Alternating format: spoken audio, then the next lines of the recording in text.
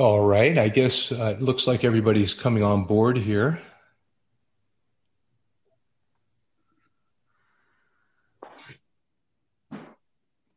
All right. Well, I'll go ahead and jump in. I'm just so pleased to be here this morning with everybody and have all of our devotees together to honor and pay homage. And it's just really, I have to just say again, as I'm looking at the faces from all over the world here, and some of whom I haven't seen in years, it's incredible, truly. What a wonderful family that our guru created through Center for Spiritual Awareness of like-minded people looking to know God and following his instructions to do so. We'll have time to chat about our personal experiences, but one of my brother disciples and long time devotee, or I don't know if that's a devotee, but disciple of Roy, was Stephen Ridley. And Stephen wrote something and sent it through the email in a blast earlier this week. And I had my own little talk about the guru, but Stephen so totally captured it that I thought I would just read what he wrote to honor both Steve and also Guru. The guru, our spiritual friend. The guru is a conscious agent of the divine, an enlightened actor in God's Leela. A true spiritual teacher is the light that dispels darkness, an enlightened preceptor who assists in the process of lifting our temporary spiritual forgetfulness, that we may be restored to wholeness. The guru teaches by presence and example, and by offering energetic uplift and beneficial direction when inspired to do so.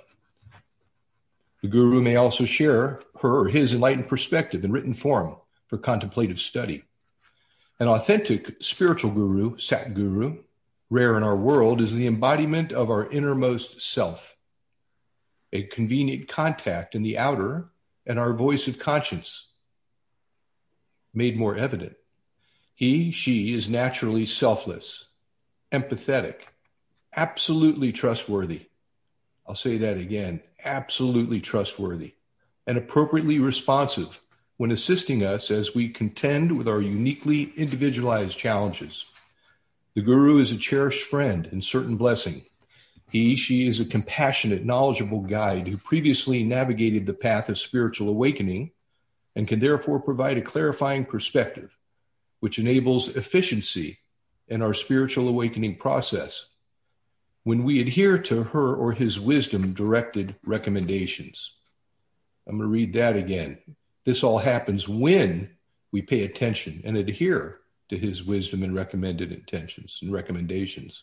Such a one truly was Roy Eugene Davis, who continues to enrich the lives of his disciples and sincere students immeasurably through his impressive body, a massive body of inspired literature, audio recordings, and filmed presentations. And thank you for that, Ron. With gratitude, we honor this accomplished God-knower and his liberating influence on the date of his conscious departure. I Guru. So with that, I know that I bow down before Roy in absolute and total surrender and devotion from the day that I met him. And I honor and respect all of you who are by my side on this wonderful journey. So with that, I'm going to turn it over to you, Ronald, my friend, who, by the way, we can all bow down in reverence to our friend Ronald, who really was the one responsible for recording and creating the curation of all of Guruji's activities over these many, many years. So God bless you, Ronald. Thank you. Oh, thank you. Of course, it's always been my blessing. It's a good excuse to be close to the guru and be involved. So you show up and volunteer and get some extra juice. So it's wonderful to see everybody here. I'm looking at the numbers of participants, and I'm seeing right now it says 82, and there are several of those 82 that are two. So there's actually probably 100 of us sitting here, which is wonderful, and all over the world. And I see Swami Nirvanananda. Jai Guru. And so it's really wonderful to have the opportunity to come together like this, and especially on an occasion where we're coming together in the memory of our beloved guru, teacher, mentor, friend.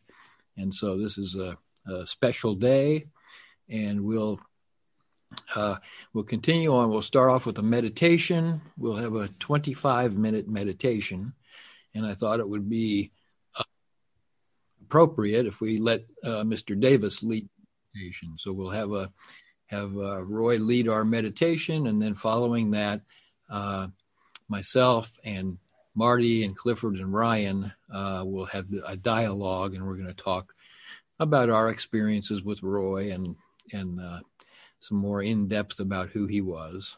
And we've also put a post on the CSA Facebook page and invited people to have comments and experiences, stories, whatever, if they'd like to share today on this special occasion. They can just go in. You can go in at any time and just add a comment. So that'll add to the beauty of the day.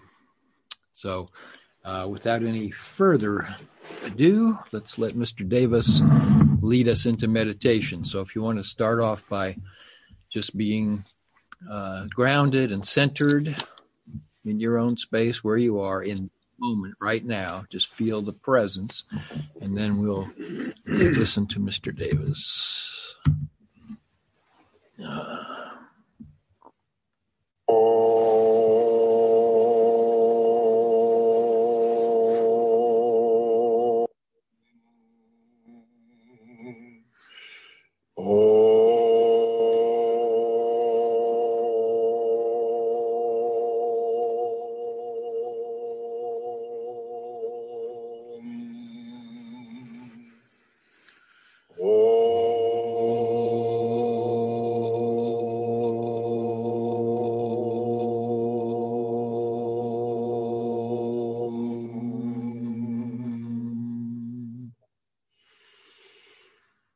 Open your mind and your being, your essence, to the infinite.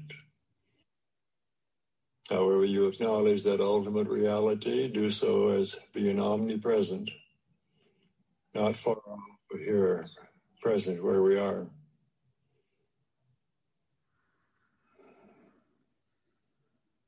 We honor the great saints of all enlightenment traditions, the divine nature of every person, and the Guru lineage of Mahavatar Babaji Laramashai, Sri Yukteswar, Paramahansa Yogananda, and their successors. We acknowledge the truth of our being, knowing that at this level of being, we are anchored in the infinite, and that here all knowledge of that reality and its processes is within us.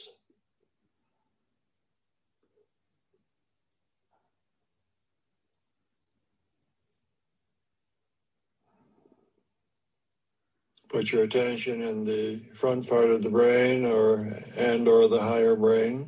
You can do both simultaneously if you like. This will help you to elevate your attention from thought processes and subconscious conditions. Help to internalize your attention.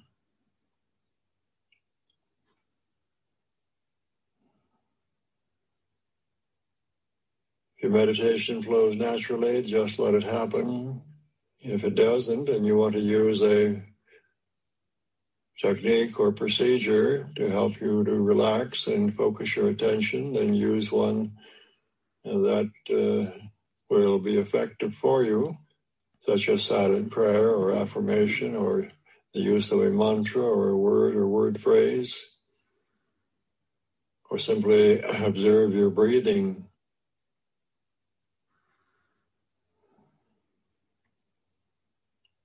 Doing one of these procedures will help you to stay in the present moment, here and now. Observe as your breathing becomes slower, that your thoughts become less demanding, and your emotions settle. Your awareness becomes clear.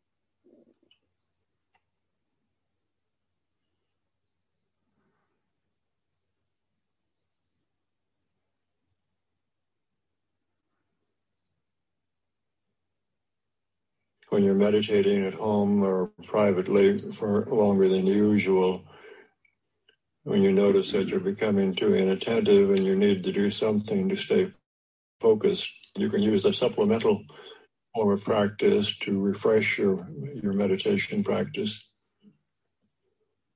And this procedure that I'll talk you through now is one that Paramahansa Yogananda occasionally used at public gatherings. Look into the spiritual eye between your eyebrows and imagine there a blue ball of light. If you can't visualize very well, then just have the concept, the idea that a blue ball of light there. Can be any size, like a tennis ball or a golf ball, doesn't matter, any shaded blue.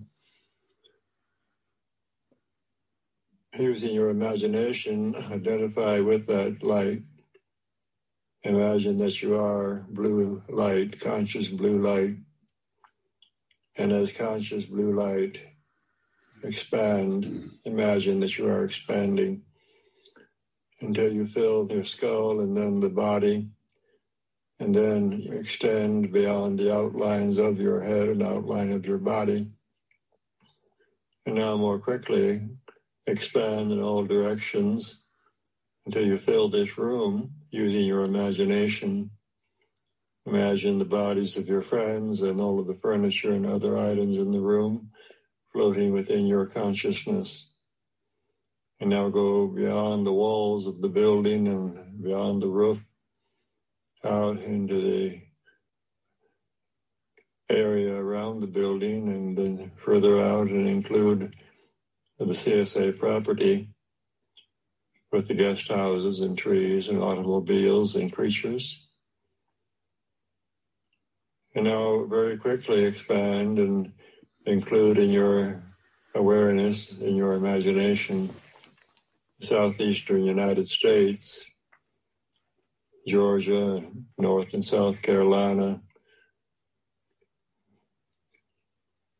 Alabama, go south to Florida, east to the Atlantic Ocean. And now more quickly include all of North America, Canada, and all of the states of the United States, and sweep down to Mexico and Central America and South America, and go westward across the Pacific to Asia and eastward to Europe.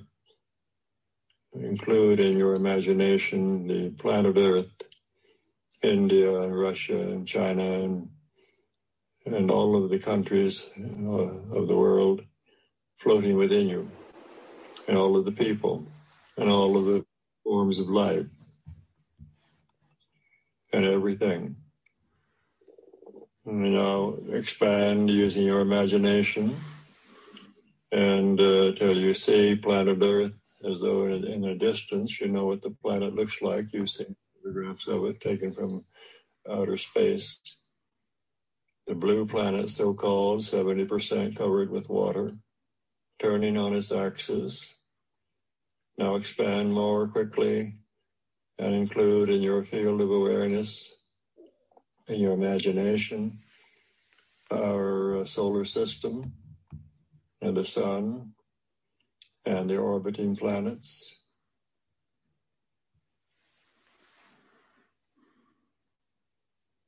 Now you are more vast, but you know that our solar system is on one of the limbs of the Milky Way spiral galaxy.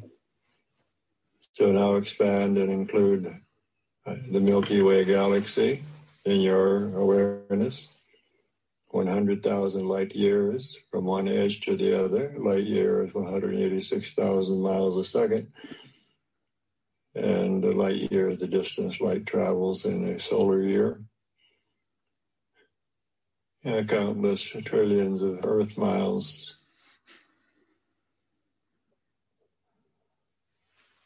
It would take 100,000 years to get across from one edge to the other at the speed of light. But this galaxy floats within you with its billions of suns or stars.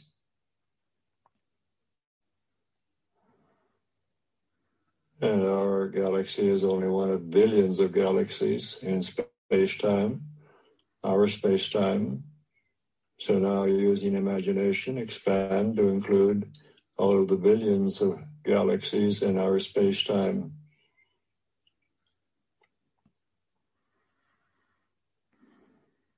Imagine that you hear Om resounding in space everywhere.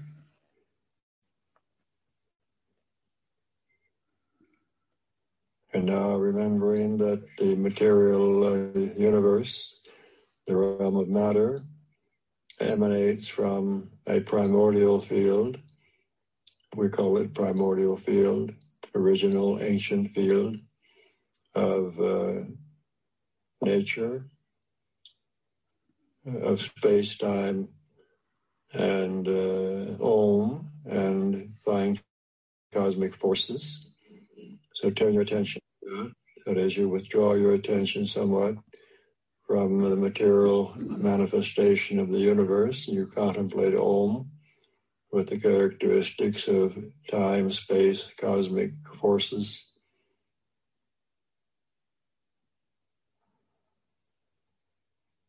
Turn your attention to the source of Om. Om has an origin.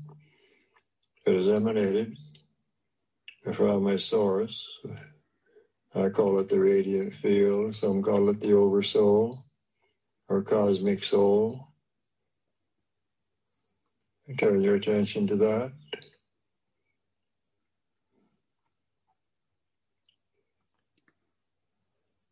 That is the expressive aspect of ultimate reality,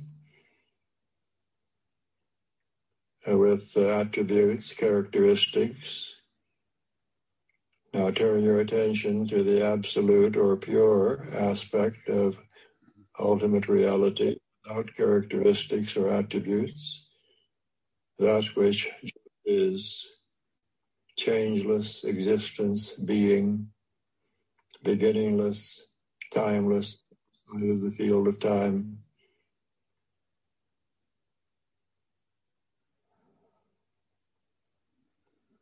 Beyond space, existence, being.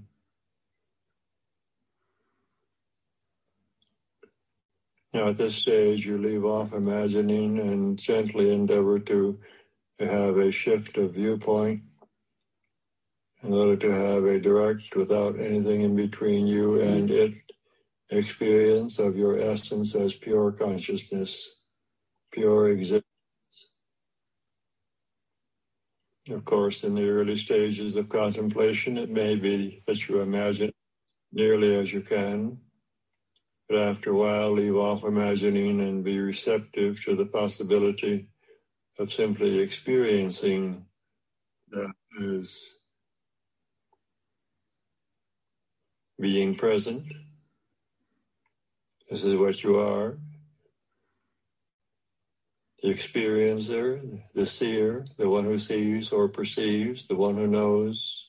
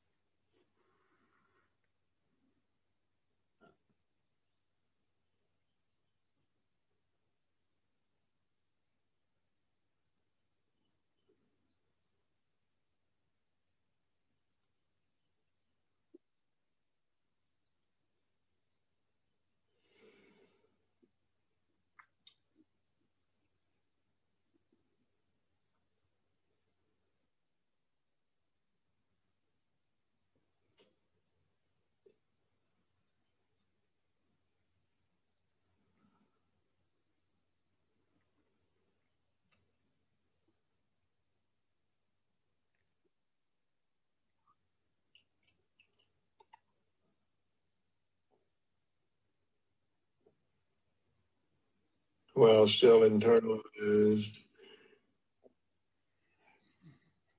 and contemplating omnipresence. Acknowledge the universe, all life everywhere. Focus on planet Earth, the more than 7 billion people, and all forms and processes of life everywhere, and radiate compassionate goodwill to everyone and to all life everywhere. Pray for or wish for the well-being of everyone.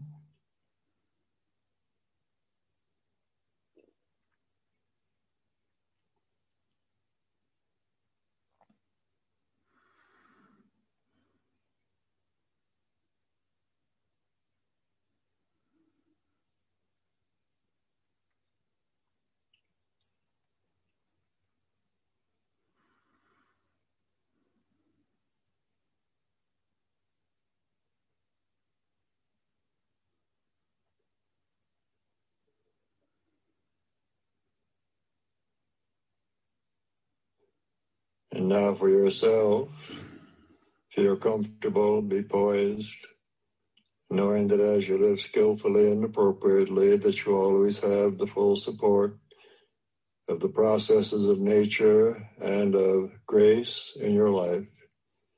That is, the impulses from within you that contribute to well-being, which enhance your life, which also enable you to have harmonious relationships and circumstances spontaneously emerging at all times.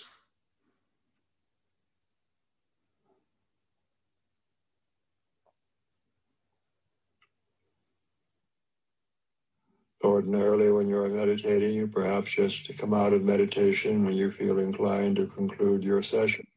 But if there are occasions when you have special needs, a problem to solve,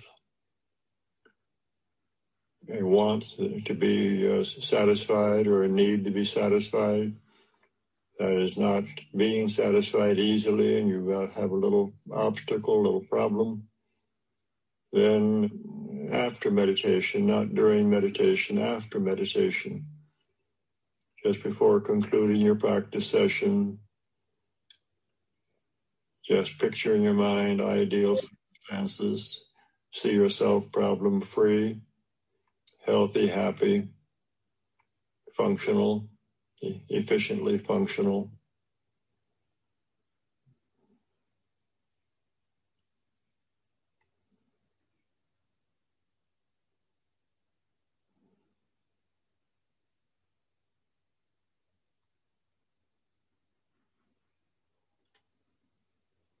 Prosperous if you need to manifest or express more evidence of prosperity in whatever form is necessary in your life. See yourself being prosperous.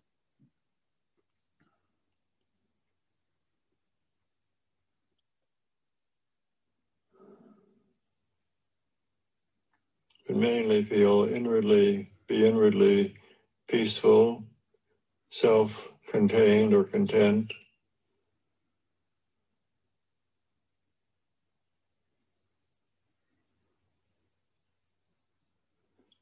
Let's chant Om once, gently. Om.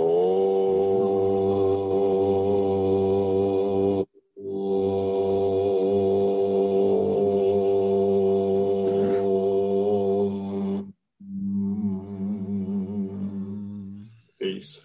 Peace.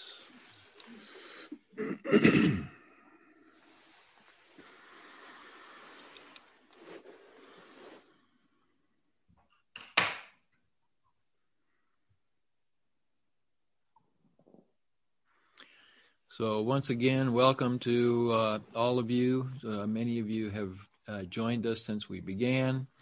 And so we've had this opportunity to honor our wonderful friend and mentor and guru with this on this second anniversary of his Mahasamadhi, of his transition. And And so it's wonderful to see all of us coming together like this and joining. And it's wonderful for us to see all of you still participate, interested in doing this for yourself. Obviously, you're not doing this for Roy, and you're not doing this for us. You're doing it for you. This is a great opportunity to come back into that connected consciousness and be reminded of the presence of the Guru. So,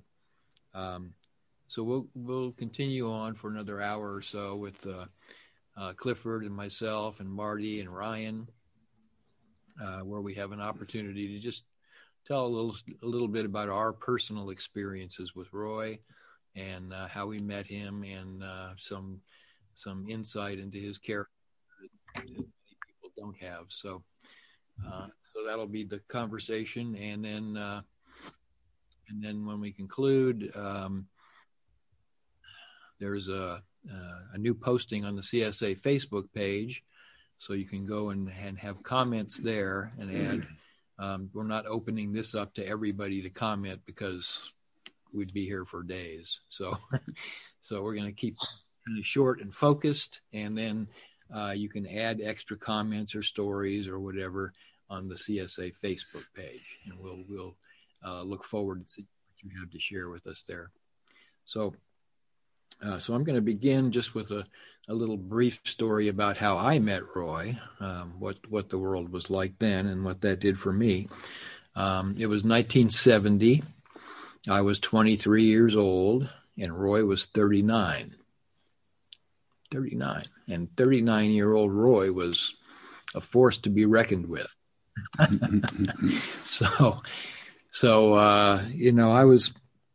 I'd just taken a new position in my company as the head of the director of the photographic department. So I was the photographer for a big company, and the day that I formally took over this operation, one of the people in the company came in and wanted a portrait taken. He said, "Can you do a portrait for me?" He was a technical writer, and I said, "Well, sure, I'll take any excuse to learn more about the business." And it turned out that this fellow wanted a portrait not for anything to do with the company. He was putting together a poster for meditation class.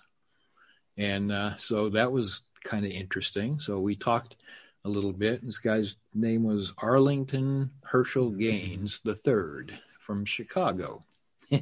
So Arlie Gaines was the representative of Roy Davis in San Jose at the time, and had a very solid group. Roy had a really good response when he came to the San Francisco Bay Area, including San Jose. And so he would come twice a year, and Arlie had a study group. Every week he would teach meditation and principles in harmony with Roy's books. So we had a study and meditation group, and I was there every week. Once I had been initiated, not initiated yet, but shown Roy's stuff. I had one of his books. The first book I read was How You Can Use Your Creative Imagination. And I read that book, and I couldn't believe it. It was like everything was so clear and made so much sense. It was just like somebody, ripped the curtain away on reality and said, this is what's really happening. And all this other stuff, is illusion. And I got it.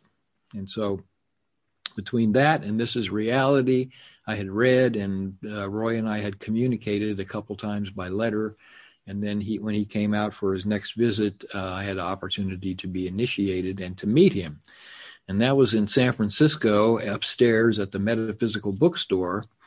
And when he would come into town, he would go to San Francisco and Oakland, San Jose, and sometimes a couple of other places in there.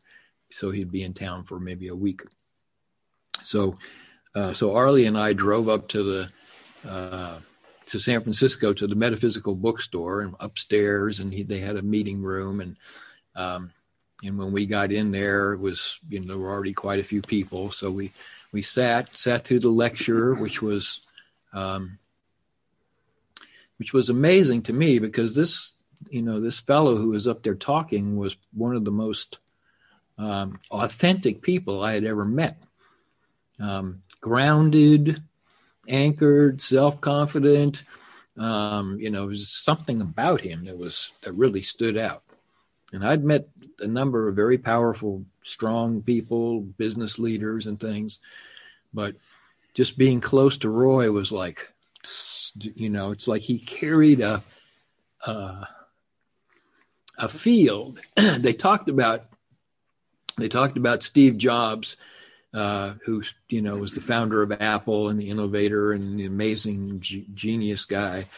But they said Steve Jobs would create a reality distortion field. So when he started talking, he would bring people into these ideas, and and all of a sudden everybody would start thinking about stuff that didn't exist and could possibly. And so they said Steve Jobs had this field, this ability, to distort reality and engage people and bring them into it. Roy had the ability to not distort reality, but to actually demonstrate it. And not to demonstrate it in an intellectual way, but all you had to do is just get close. And you could feel it. It was like there is this grounding, this centeredness, this stability. And as Clifford said earlier, the common definition of guru is this dispeller of darkness, the teacher. But the actual Sanskrit definition of guru, heavy, stable, grounded. And so the guru brings us stability in our life, see. And this is what Roy did. So we had this wonderful opportunity to interact with Mr. Davis, and he was playful. He had a great sense of humor. He was at a personality level. He was a very interesting and cool person. But and this is something to look at. There's a difference between the personality and the guru. The guru is God, and the guru, this God, this self, this real teacher, comes through one who has purified themselves. So we don't start off to be a guru. If you do the work, you clear out all the cobwebs. You have no longer any ego, no longer an agenda, expectations, something that you're manipulating the world for. If you're completely cleaned out in consciousness, clear, you create that open space where consciousness, where spirit can easily come through unimpeded and interact directly with the disciple. So the guru, Roy, is not doing anything except being that space, holding that open space to be appropriate for each one of the disciples. So as we come to him, as we interact with him, we are getting a direct transmission from spirit through this individual. And for anyone who spent any time with Roy, there is like two Roys. There is the personality Roy, and he's got, as a personality, we're all limited to a degree. There's boundaries in this expression. So here's Roy, who's, a nice guy, a lot of fun, has a great sense of humor, can be a little critical of people and things sometimes. And on the other hand, here is this guru who is grounded, anchored, and just being in that space with him, you can't help but feel that, resonate with that. So I was very blessed to have the opportunity not only to meet him and be exposed to this, but also to have the continuing support, because what the guru does is he constantly is inviting us, some say testing, constantly is inviting us to do the things that we've always wanted to do. He said, let go of your limitations, be prosperous, be compassionate, open your mind and your consciousness to the infinite. Do these things that you aspire to do. Well, stop aspiring and get on with it and do it. See, so in various ways over the last 50 years, he has continued to show up for me in the way that was most appropriate for me. So So I'm so blessed, honored. And how about Marty? How did you start off? Oh, goodness. Okay. How'd you get here? You caught me. Well, I moved to Atlanta from New York in 1981 and went to Chiropractic University down in Atlanta. And one day was visiting a fellow student of mine's apartment. And this fellow student happened to be, some of you know, Dr. Jerry Brusack, who made his transition 2 years ago. But he was in my class at Life Chiropractic University. And on his mantelpiece over his fireplace, there was this picture. And frankly, I couldn't tell if it was a man or a woman. But there was an effulgence. It was a picture of Paramahansa Yogananda, where he has a garland of flowers around his neck. Some of you probably recognize the description. And I looked at the picture, and Jerry looked at me, and I said, "That's pure love right there." And Jerry said, "Oh, well." And Jerry had previously lived up here at CSA. For, I don't know, a year or two, working here and doing his sadhana. So Jerry said, "Well, if you like that picture, I think I'd like to introduce you to somebody." And sure enough, he said that in a couple of weekends, Roy Eugene Davis, who is a direct disciple of this person here, will be teaching at a religious science church over on North Druid Hills Road in Atlanta. And I had been searching. I had run through a few teaching traditions. I felt like I was being drawn to something. I didn't know what I was being drawn to. I thought I was drawn to Chiropractic University. So I went to the service. It was a 10 a.m. service on a Sunday. And after the service, or during the service, Roy got up to speak. And I have to just echo everything Ron said. The clarity that I perceived there was absolutely overwhelming. I don't think I heard a word he said, but I was, there's my teacher. Where have you been? Kind of thing. So I stood there kind of stunned and made it through the talk. And then after the talk, my friend, Jerry Brusack, brought me up and introduced me to Roy. And Roy, never forget, tapped me on the shoulders 3 times. And remember, chiropractic school, the university down there in Atlanta where I lived close, was just about a 2-hour drive from CSA, from the property in Lakemont. So he tapped me on the shoulders 3 times and he said, "Come see me." And I said, "Okay, you don't know what you're asking for, but okay." So I started to drive up every weekend, first for the meditations, just to attend the Sunday meditations at 10 a.m. And then, of course, I went to the programs. After about 1.5 years of doing that, my circumstances were changing. I had my drive towards the spiritual teaching was overwhelming. My drive to be a chiropractor, quite frankly. And Roy invited me to move up here and live on the property and work. So I did. That was it. I was here. And, just a remarkable experience. I've been thinking since we decided to do this program, how many experiences there were. And there's so many. I have one that stands out though, that I want to tell you very quickly, because it was very nice. You all have, if you've heard Roy, you've heard him talk about St. Lin, James Lin, particularly about the time Roy whispered to Yogananda, "Please give me samadhi."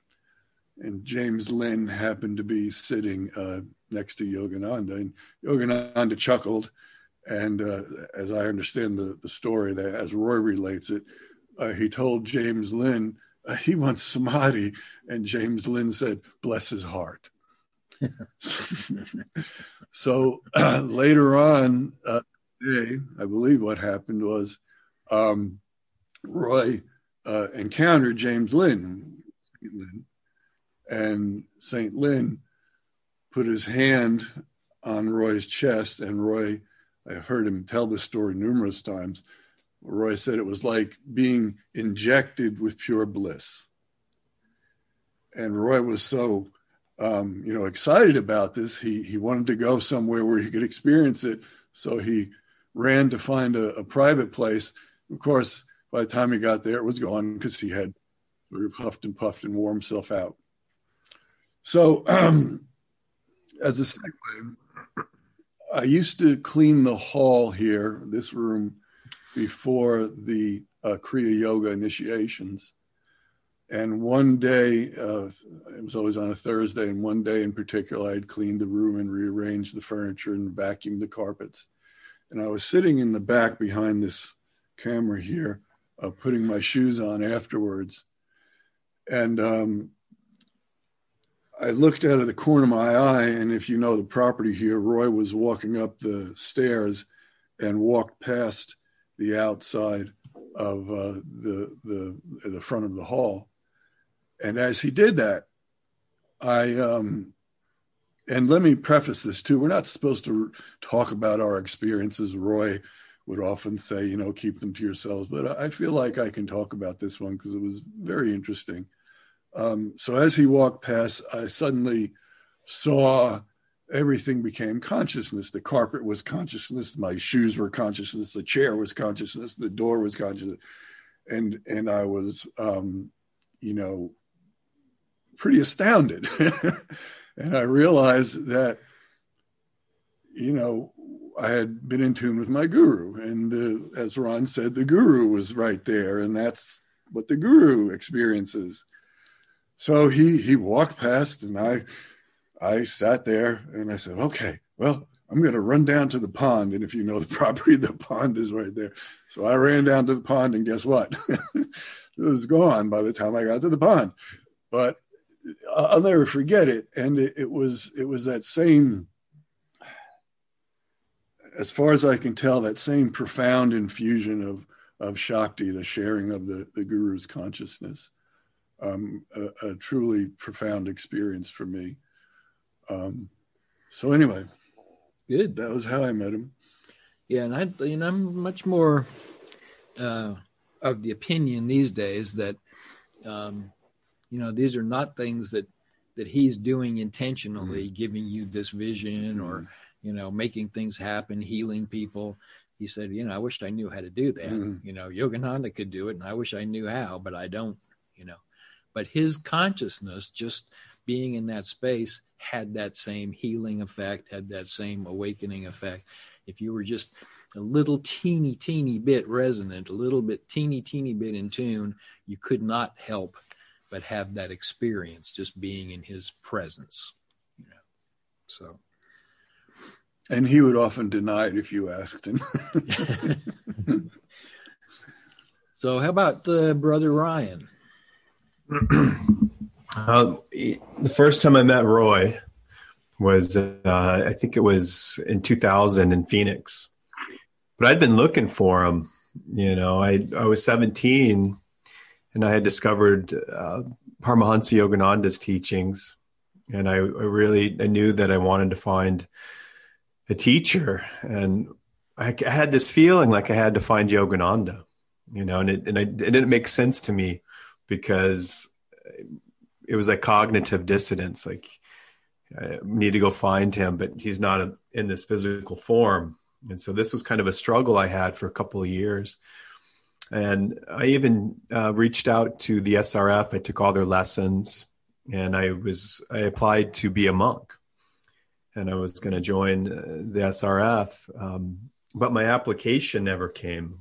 It got lost in the mail. And eventually it came. It took a couple of months, the reply from the SRF, but it was shredded. It was all in these little pieces. And there was it was in a clear envelope, and on the postage it says, "This only happens in every 14,000 pieces of mail." And so I felt like it was a sign from the universe, and I didn't really understand what was going on. So I thought maybe Master didn't want me. And so I just sort of struggled for a while, and didn't really know what that calling was. And I just felt this deep calling to find a teacher. And eventually I just decided I was going to find the teacher, find the guru. And I went online. Matter of fact, I went on Google search in 2000, or it was 99 back then. And there was a bunch of disciples still around that had been with Yogananda. And so I was researching them, all the ones that were still alive in the different organizations. And then all of a sudden, I saw Mr. Davis's picture on the CSA website, and I knew, just seeing his eyes, seeing his picture, I knew. And I felt that moment, the most divine grace. I think we all can share that feeling when you find your teacher. That moment, it's the most divine experience that I think that anyone can have. And so I wrote him a long letter, "Dear Mr. Davis," and just this long letter. I think I even wrote it on it like a butterfly. I found like a card with a butterfly on it, and I sent him this long letter.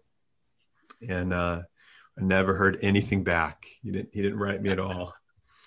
And I was a little bit crushed, but about 4 months later, something did come in the mail, and it was a little flyer saying that he was going to be in Phoenix, speaking at a hotel, and I lived in Flagstaff, so it was only a couple of hours away. And so I wasn't sure if I was going to go, because he never wrote back, and I was only 18. I was pretty immature and wasn't sure what I should do. But that same day, it was real interesting. I went to the bookstore that same day that flyer came. I was at Bookman's, this little store, and I found The Path of Light, just one of Roy's books, Path of Light. I opened it up, and in there it said, "Blessings, Roy." He had signed it. And so I took that as a sign. And it was interesting because that same day I was reading the book and came across a word in the book I never heard before. It said Ayurveda.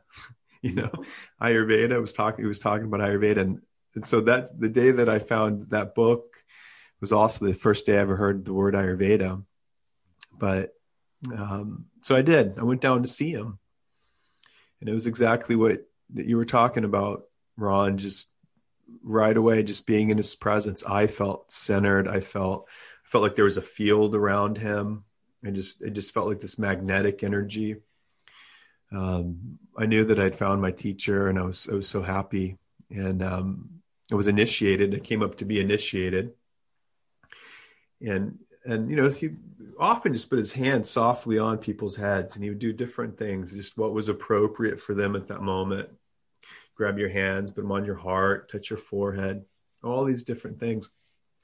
When I came up to him, he did that. He put his hands on my forehead, and then he hit me. he took his fingers and popped me on the head. So the first time I met Roy, he hit me. And I thought it was awesome. And it was interesting, not to, like you were talking about Marty talking. It's not always great to talk about experiences, but I think I can share this one for the occasion. Was that when I went back to my hotel room, I was reflecting on, him initiating me and touching me on the forehead.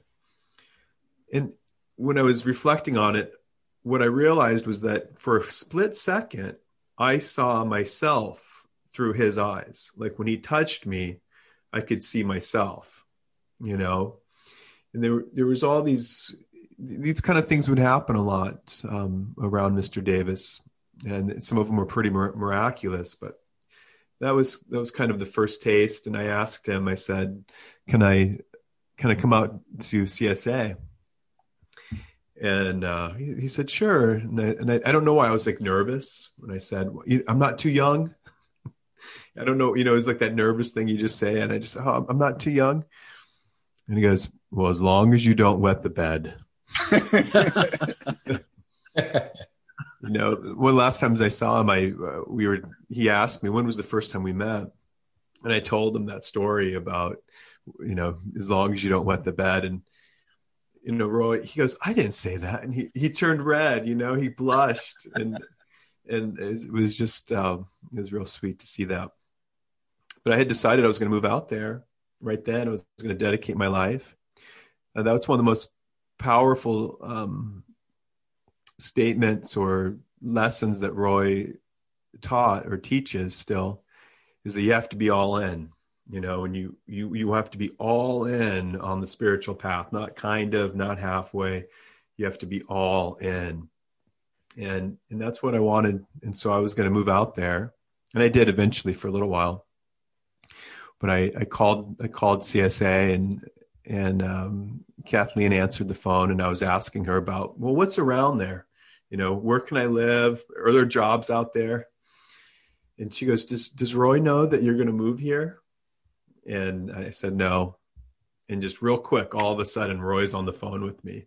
She goes, just 1 second. And then, hello. and I was excited, but also, again, pretty nervous. And he said, don't move out here yet. Don't move out here yet. We're starting these private retreats. And so why don't you just come out for 3 weeks and then see how you feel? And so I did that. And it was an incredible experience, but I was really immature. I was wearing white all the time. I was a vegan. I thought to be spiritual, you had to wear white and be a vegan. And, my ego was all confused. And when I got out there, I was super needy. I just wanted to be recognized by the teacher. And, I was so excited. It was like the story about Yogananda meeting Sri Yukteswar. I thought it was going to be like that, being in retreat with them. And it wasn't at first at all.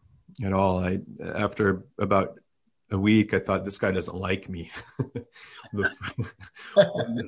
One of the first things he said in the morning meeting after meditation, he goes, I see these young guys walking around. They think they know everything. They know nothing. And there wasn't a lot of young guys walking around, But once I let go of that neediness, that's when the relationship really began. And it was really interesting that I'll share this last one. When I was out there the very first time, the very first week, on the Monday, he said, I'm going to make lasagna. I'm going to make lasagna for everyone on Wednesday. So please come down and have lunch in the hall. And again, I was a vegan. I thought I was to be a yogi, I had to be a vegan. To be a yogi, I had to wear white. All these weird ideas. And so I thought maybe it was a test. Is it a test? Should I eat the gluten or not the gluten, but the eggs and the cheese? And I was having this like really strange inner turmoil about it. And then I decided, well, if the master is going to cook the lasagna, I'm going to have it. And I didn't know anyone, so I didn't tell anyone any of this stuff. It was just all this weird stuff in my head. And so I went down there to eat lunch, and I walked into the hall. And Roy was taking his shoes off at the door, and he looked over at me. He put his hand on my shoulder, and he said, next time, I'm going to make you roast beef. You'd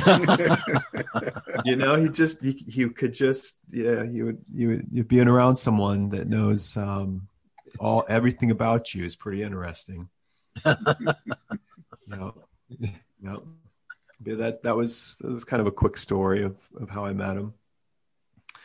How about you, Clifford? Thank you, Ryan. It's funny how it seems that the consistent consciousness that seems to apply to everybody that first met Roy was intimidation, because once you heard Roy speak and you were open and clear, you immediately started to understand that he was a special human and he had something that was rare. And that's what I felt. I met Roy at the I don't know, it's complicated. It was the grand opening of the Unity Church in Dallas. It was like 1985. And my beautiful wife Dorian's parents were the head ministers, and they had actually designed and built and opened that church, and they were good friends with Roy. And Roy spoke at that at the grand opening. And just like everybody else, I had, my story was I'd read Autobiography of a Yogi. Previous to that time, I was on the hunt looking for, the great answers, and reading a lot of garbage. And so I was engaged to Dorian, and I think her parents really were happy that I finally was going to meet somebody that actually was, maybe they knew, maybe they didn't, but I was in need of somebody real. And having read Autobiography of a Yogi, I was just would have done anything to meet somebody that had been trained by Yoganandaji. And there he was, And so Roy spoke, and like everyone else that has spoken, he knocked me out. And it was just the truth and cosmic and deep. And I was just an utter, he was my guru. There he was, And fortunately, I had a wonderful connection to him through Donald Curtis, Dorothy Curtis, Dorian's mother and stepfather. And so I met him that way through them. And he, said immediately, you got to come up to CSA and so forth. And of course, I was in awe of him and intimidated, so I didn't say a whole lot. And that was the beginning, and really just as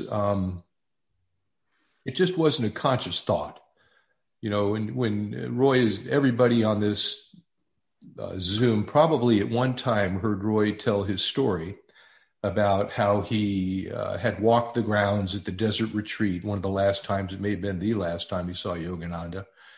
And Yogananda gave him that famous quote, don't look to the left, don't look to the right, but look straight ahead to the goal, because you can do it. You can become self-realized in this lifetime. You can know God. And that was Roy's message to everybody. And that was his message when he spoke. And that promise, that's miraculous and rare.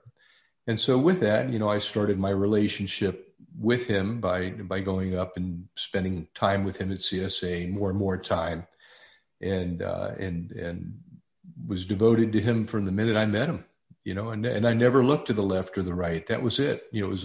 I found gold and I was finished with the hunt.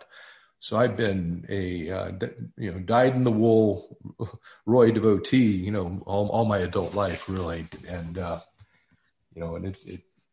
and he was a miracle man, truly. And as Ron said, he had his human personality, and his human personality was awesome, really, truly. And he had no patience for nonsense. And so Roy really was more along the lines of a Sri Yukteswar type, tough, guy than the loving, give me a hug, I don't know if Yogananda said hug me, but pure love, Yogananda style. But if you paid attention to Roy and you followed the directions, you progressed. And it was difficult to spend time in Roy's presence and not obey. I don't know if the word is obey, but, live by the Kriya guidelines and of clarity, because he really did know. He didn't advertise or, I don't know if the word would be, show off his abilities, but Roy knew what you were up to. You could be with him and he'd know if you'd not really been clear. You're either clear or you're not. It's an energy field. And he knew it. So I'll give you a quick Roy story for me. You know, I had traveled. Roy had arranged a trip to India in 2000. Let's see, it was about 2008, and so I went with him on a book signing. For me, it was about a 3-week pilgrimage, and Roy was there for 2, and I stayed a week longer and wanted to go to all the places that Yogananda had talked about in Autobiography of a Yogi, and I did that. And I did some of it with Roy. But during that beautiful time with him, we traveled, and he worked so hard. You know, one thing about Guruji was he worked every day. It was a job, and he got up and he wrote, and he was so devoted and giving of himself. And in India, he would give a talk in the morning and a talk in the evening. We'd drive for 4 hours in between, and he was relentless in his scheduling. And he was in his sort of upper 70s at the time. So he was very, very miraculous in that way. And on that trip, we went and we visited Sri Yukteswar's shrine at the Puri Ashram, which is one of the places I really wanted to go. And St. Lin had funded the construction of this shrine at the Hermitage that Sri Yukteswar ran in Puri on the Bay of Bengal. And so we went there, and we were in the company of the Kriya Yoga International monks. So that was Hari Harinanda's organization, and now Pragyananda, his organization. And so we went to Puri with them for a day trip. And while we were in there, and I'm with these are serious monks. I mean, I actually have a picture that I'll have Pascal put up in a minute. And so, this is a moment. We go into the this resonating energy field of this place where Sri Yukteswar's ashes are. And it was just intensely emotional for everybody, even the yogis that were there. And so we're sitting there, and Roy was, praying and so forth. And I had a secret desire to be initiated in my heart. And Roy turns to me. I don't say a word. And he didn't touch the other monks, but he kind of moved everybody around me in front of the altar, and he puts his hands on my head. And I had been ordained by Roy, a decade before anyway, a long time before. But with the other yogis, he puts his hands on my head, and he ordains me. He says, I'm ordaining you as, Kriya Yoga. I don't have the exact words, and, teach as I have taught, and know God, and lead others to God, whatever. I'm not going to give it. It was so emotional. And had his hands on me, and it was one of those. And Roy has trained us. When you talk about the deepest experiences that you've had, these moments of the miraculous moments, we have them from time to time, and quite often they come when they're not unsolicited. My greatest things that have happened that have had me truly come to understand the truth about life and the nature of our pure essence of being. Those instances, those revelations occur spontaneously. They happen. Very rarely have I been sitting and meditating and all of a sudden that occurs. But when I was with Roy at that time, and he says, don't talk about those things. Those are very, very personal, and they're very rich, and you're never going to be able to explain them appropriately anyway, because they're so internalized. And when you do, you dilute the experience. But at the risk of diluting my experience, I'm sharing. So all I can say is I lost consciousness. It was like we all did. I don't know how, we all were just there after that moment. We were just like frozen in time. It was the craziest thing. I have no idea how much time went by. And when we finished, it was, we just stood in front of this place for, again, the longest time. Somebody took a picture, and then we exited.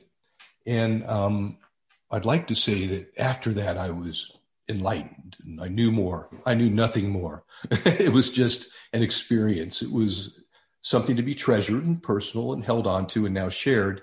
But But the lesson really is that wasn't the end. It was only the beginning. And it was a miraculous time. So anyway, Pascal, you can show the picture quickly because this is not show and tell, but I thought it would bring it home. And then we'll move on, and Ron will share a little more. So there's Guruji in front of the shrine, and there we are afterwards, standing before we exit. And there's the FedEx tracking slip. But anyway, there's a nice picture of us, of the guys. So anyway, that's my story. Back to you, Ronald.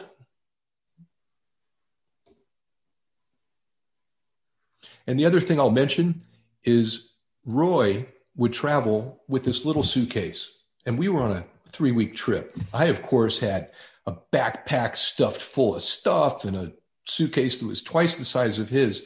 But everywhere we went, Roy had on a perfectly starched white shirt and his suit. I mean, it was I don't know how he did it. I think he had some miraculous powers in his room, and he cleaned his suit every night because we didn't go to laundromats. So who knows? Ronald, take it away.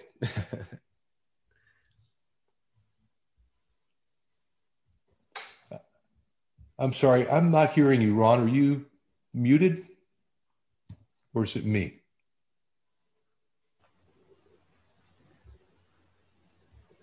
They may need to turn their microphone back up. Okay. Ron, can you hear us? Ron, you need to turn your microphone up.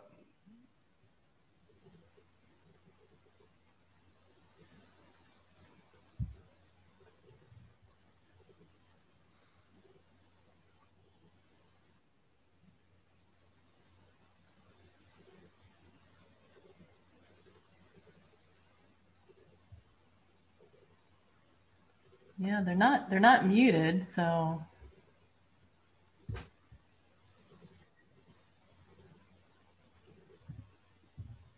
I'm gonna shut this off and then. Okay, we can hear you now. Yeah, you just have to be a little closer. Yeah. You're back. Okay, we're back. Yeah, as I'm listening, I'm remembering, of course, for myself, and I know so many people find their way to the guru, to the teaching, because they're searching, you're looking for something. This is very typical. Hey, Ron, you're coming over very low volume. How about?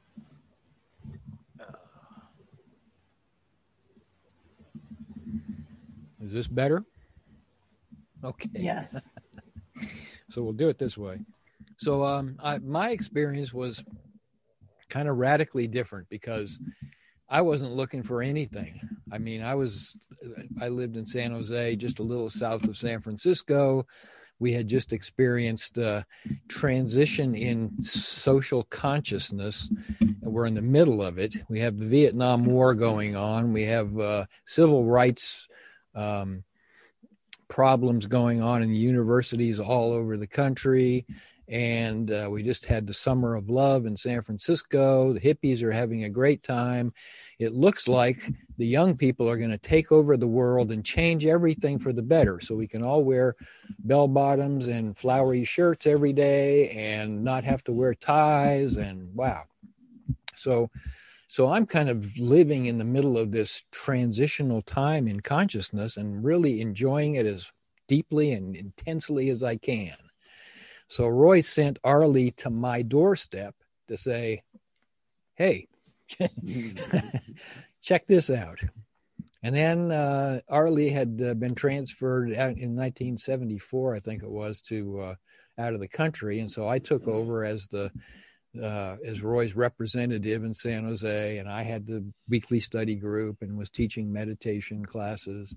And in end of 1977, I picked Roy up at the airport for one of his trips, and I said, I'm going to change jobs. I've been doing this photography thing for 8.5 years, and I want to do something else. I'm doing very well. I'm at the top of the game. Everybody loves me, and this is a great time to go find something else to do at the top of the.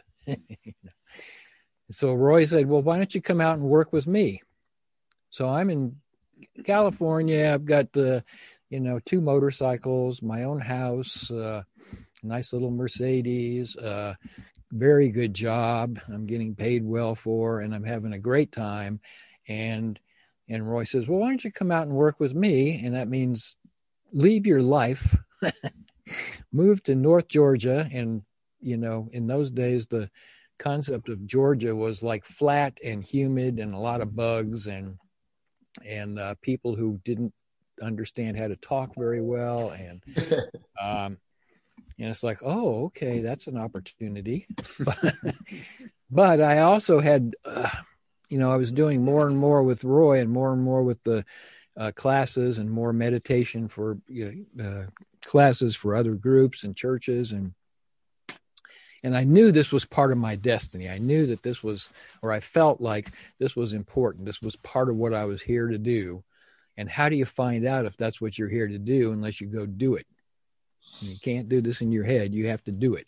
So it turned out circumstances arranged themselves that I had tremendous support in making this change.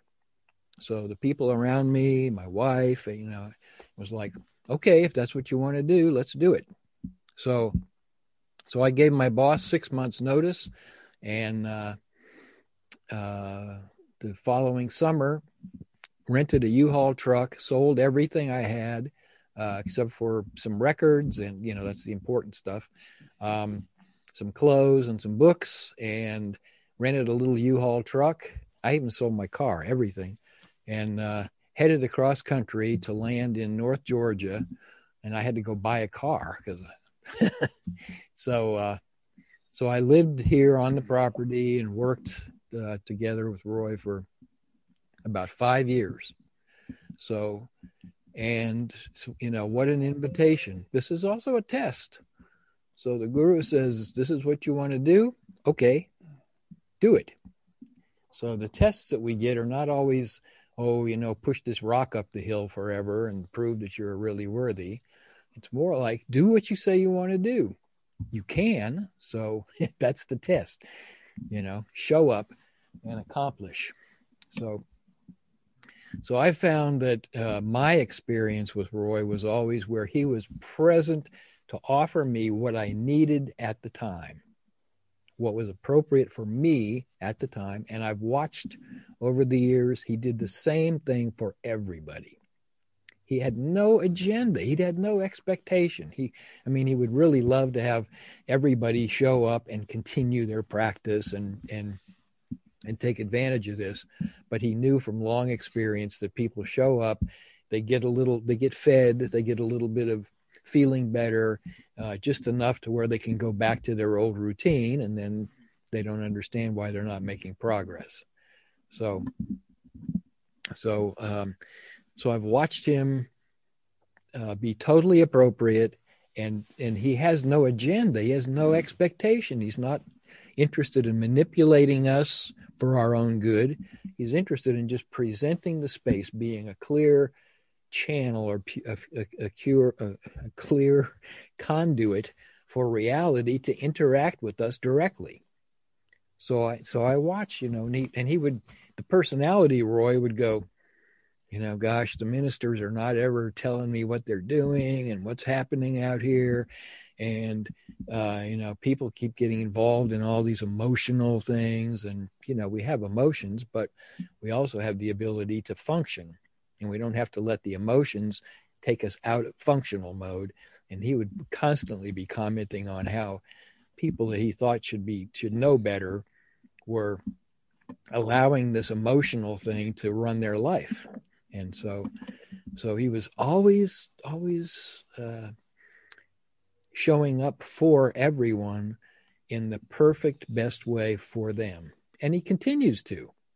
We read his books, listen to his talks, watch his videos. And if you're really paying attention to what he's saying, he's constantly saying, do what you need to do. Look at your, look at your heart and your karma and your consciousness, and then aspire to be the best you can imagine to be. That was his message.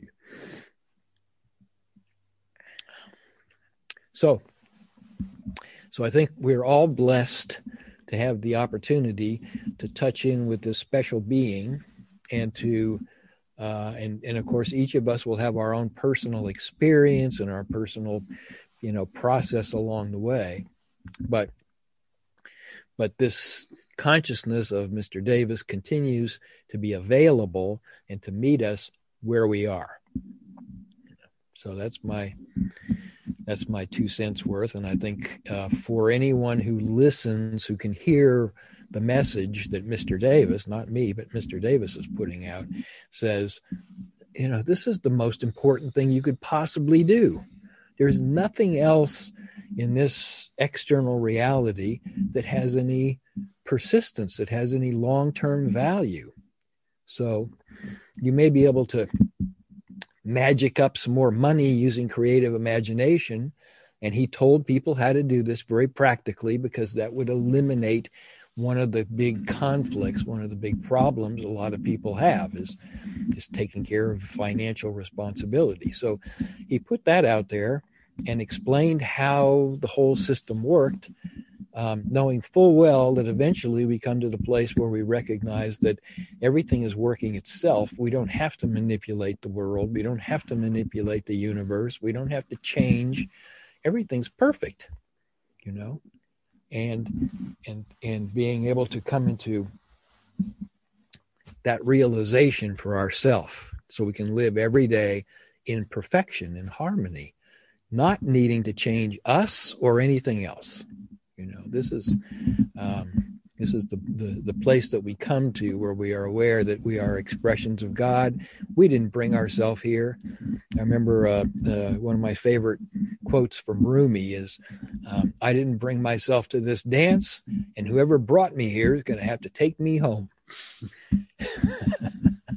So we allow we rely upon the universe. We rely upon spirit. We rely on that reality that is everything to keep doing what it's doing.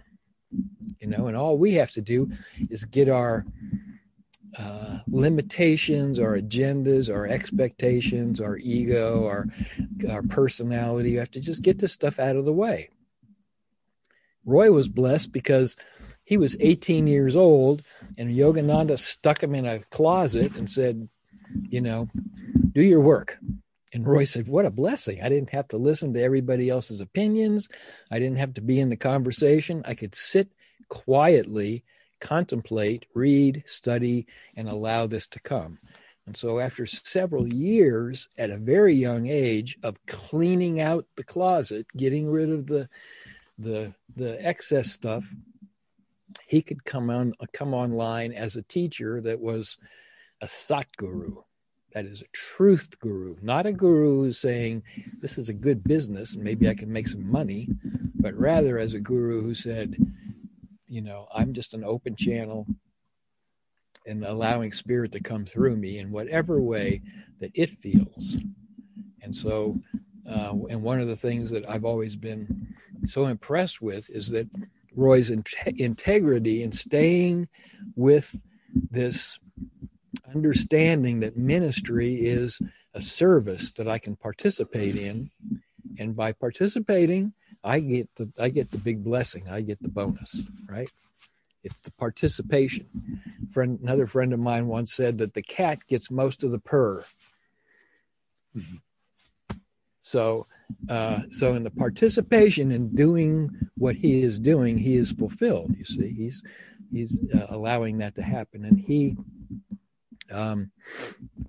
did an amazing, wonderful job of this early on, so that from that point forward, he could share his consciousness without having to make a business out of it.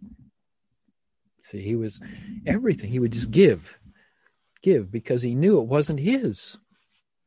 So he could very easily give and share and be open and maintain the integrity of that position for all these years. I mean, from the time I met him, he had already been doing that. But then 50 years later, he had the same integrity. He had the same message. He had the same consciousness, the same grounding. And to have that kind of consistency and stability for that much time, for my lifetime, is really remarkable.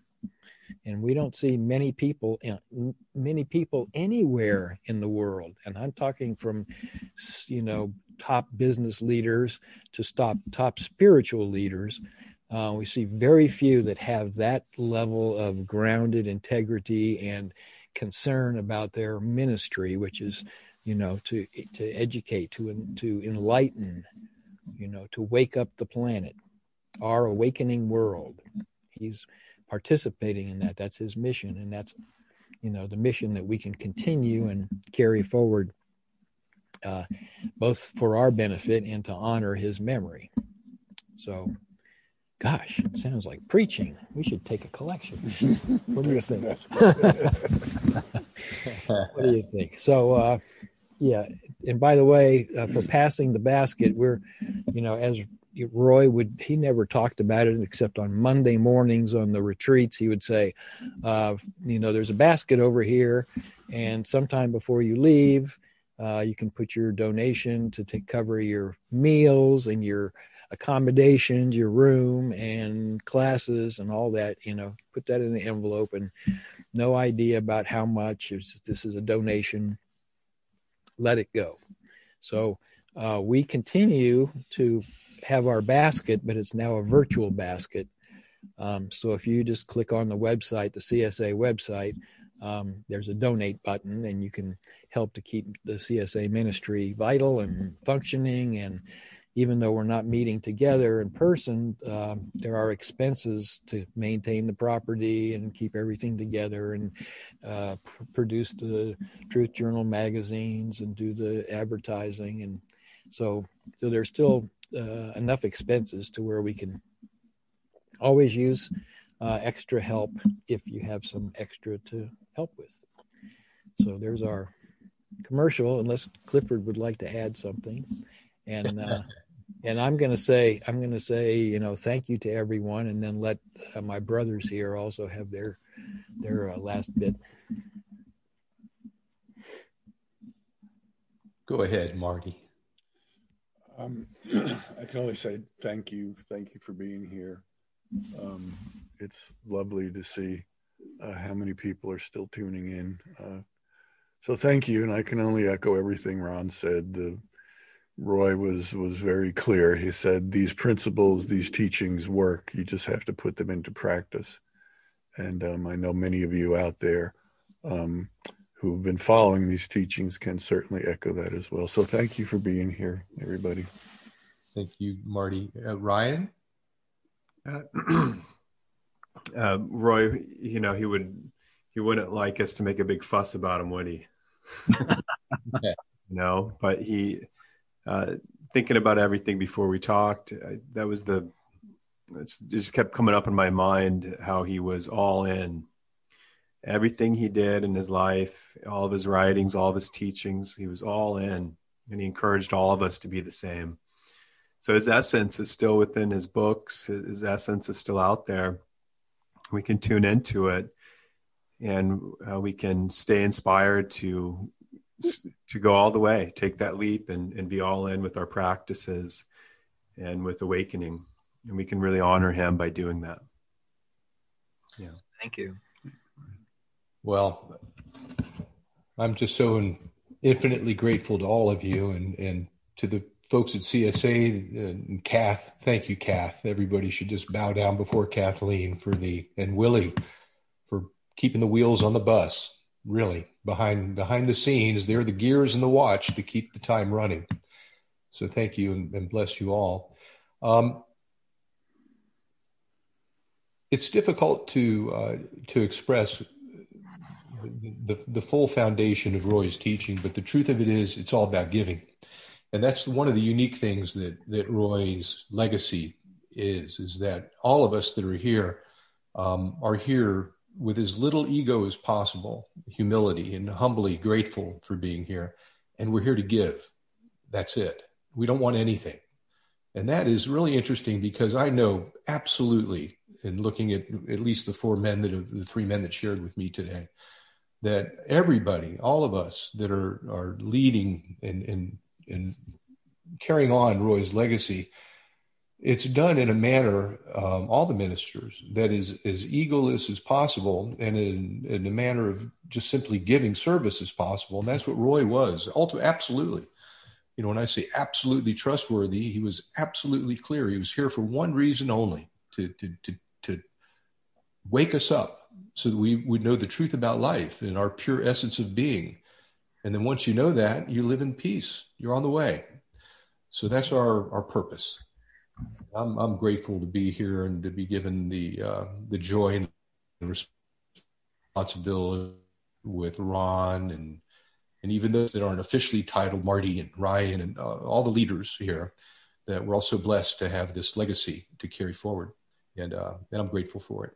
And there'd be nothing without all 100 of you because that's the family and that's the work. And we're just so blessed to be together. So I'll hand it back to you, Ron, to close, please. And thank you all for being here together. Great. Great. Thank you. Can you hear me now? Yes. Thank you all. And as Clifford said, thank you all for participating and for your continuing support. And that's not only the financial support, but the support in consciousness. You know, that's the most important. So we see the CSA ministry continuing to be vital and functional and growing.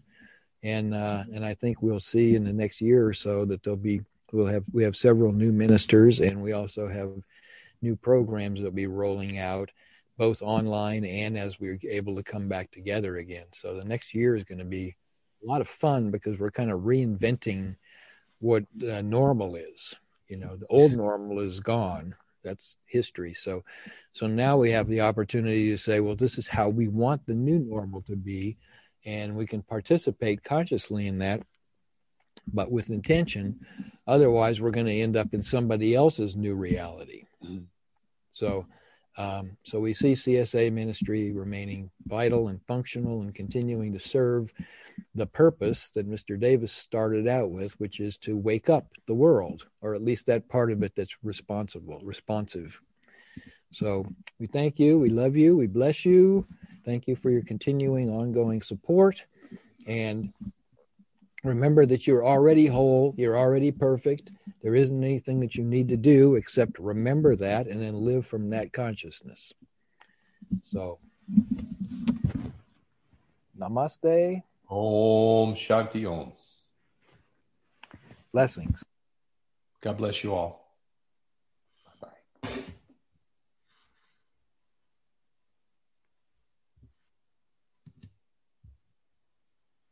Isn't it there?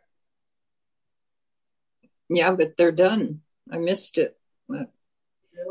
We had storms, so we missed you. But at least we get to see your face. Hey, Ron, I think you have to end the meeting. Oh, 9 to 11. That's what... Mm-hmm. We can't hear you again, Ron, if you're saying something. Said the meeting's going to continue for a very long time. We're going to cut the screens off because there's too much of that these days. So we will see you tomorrow for meditation with Ron.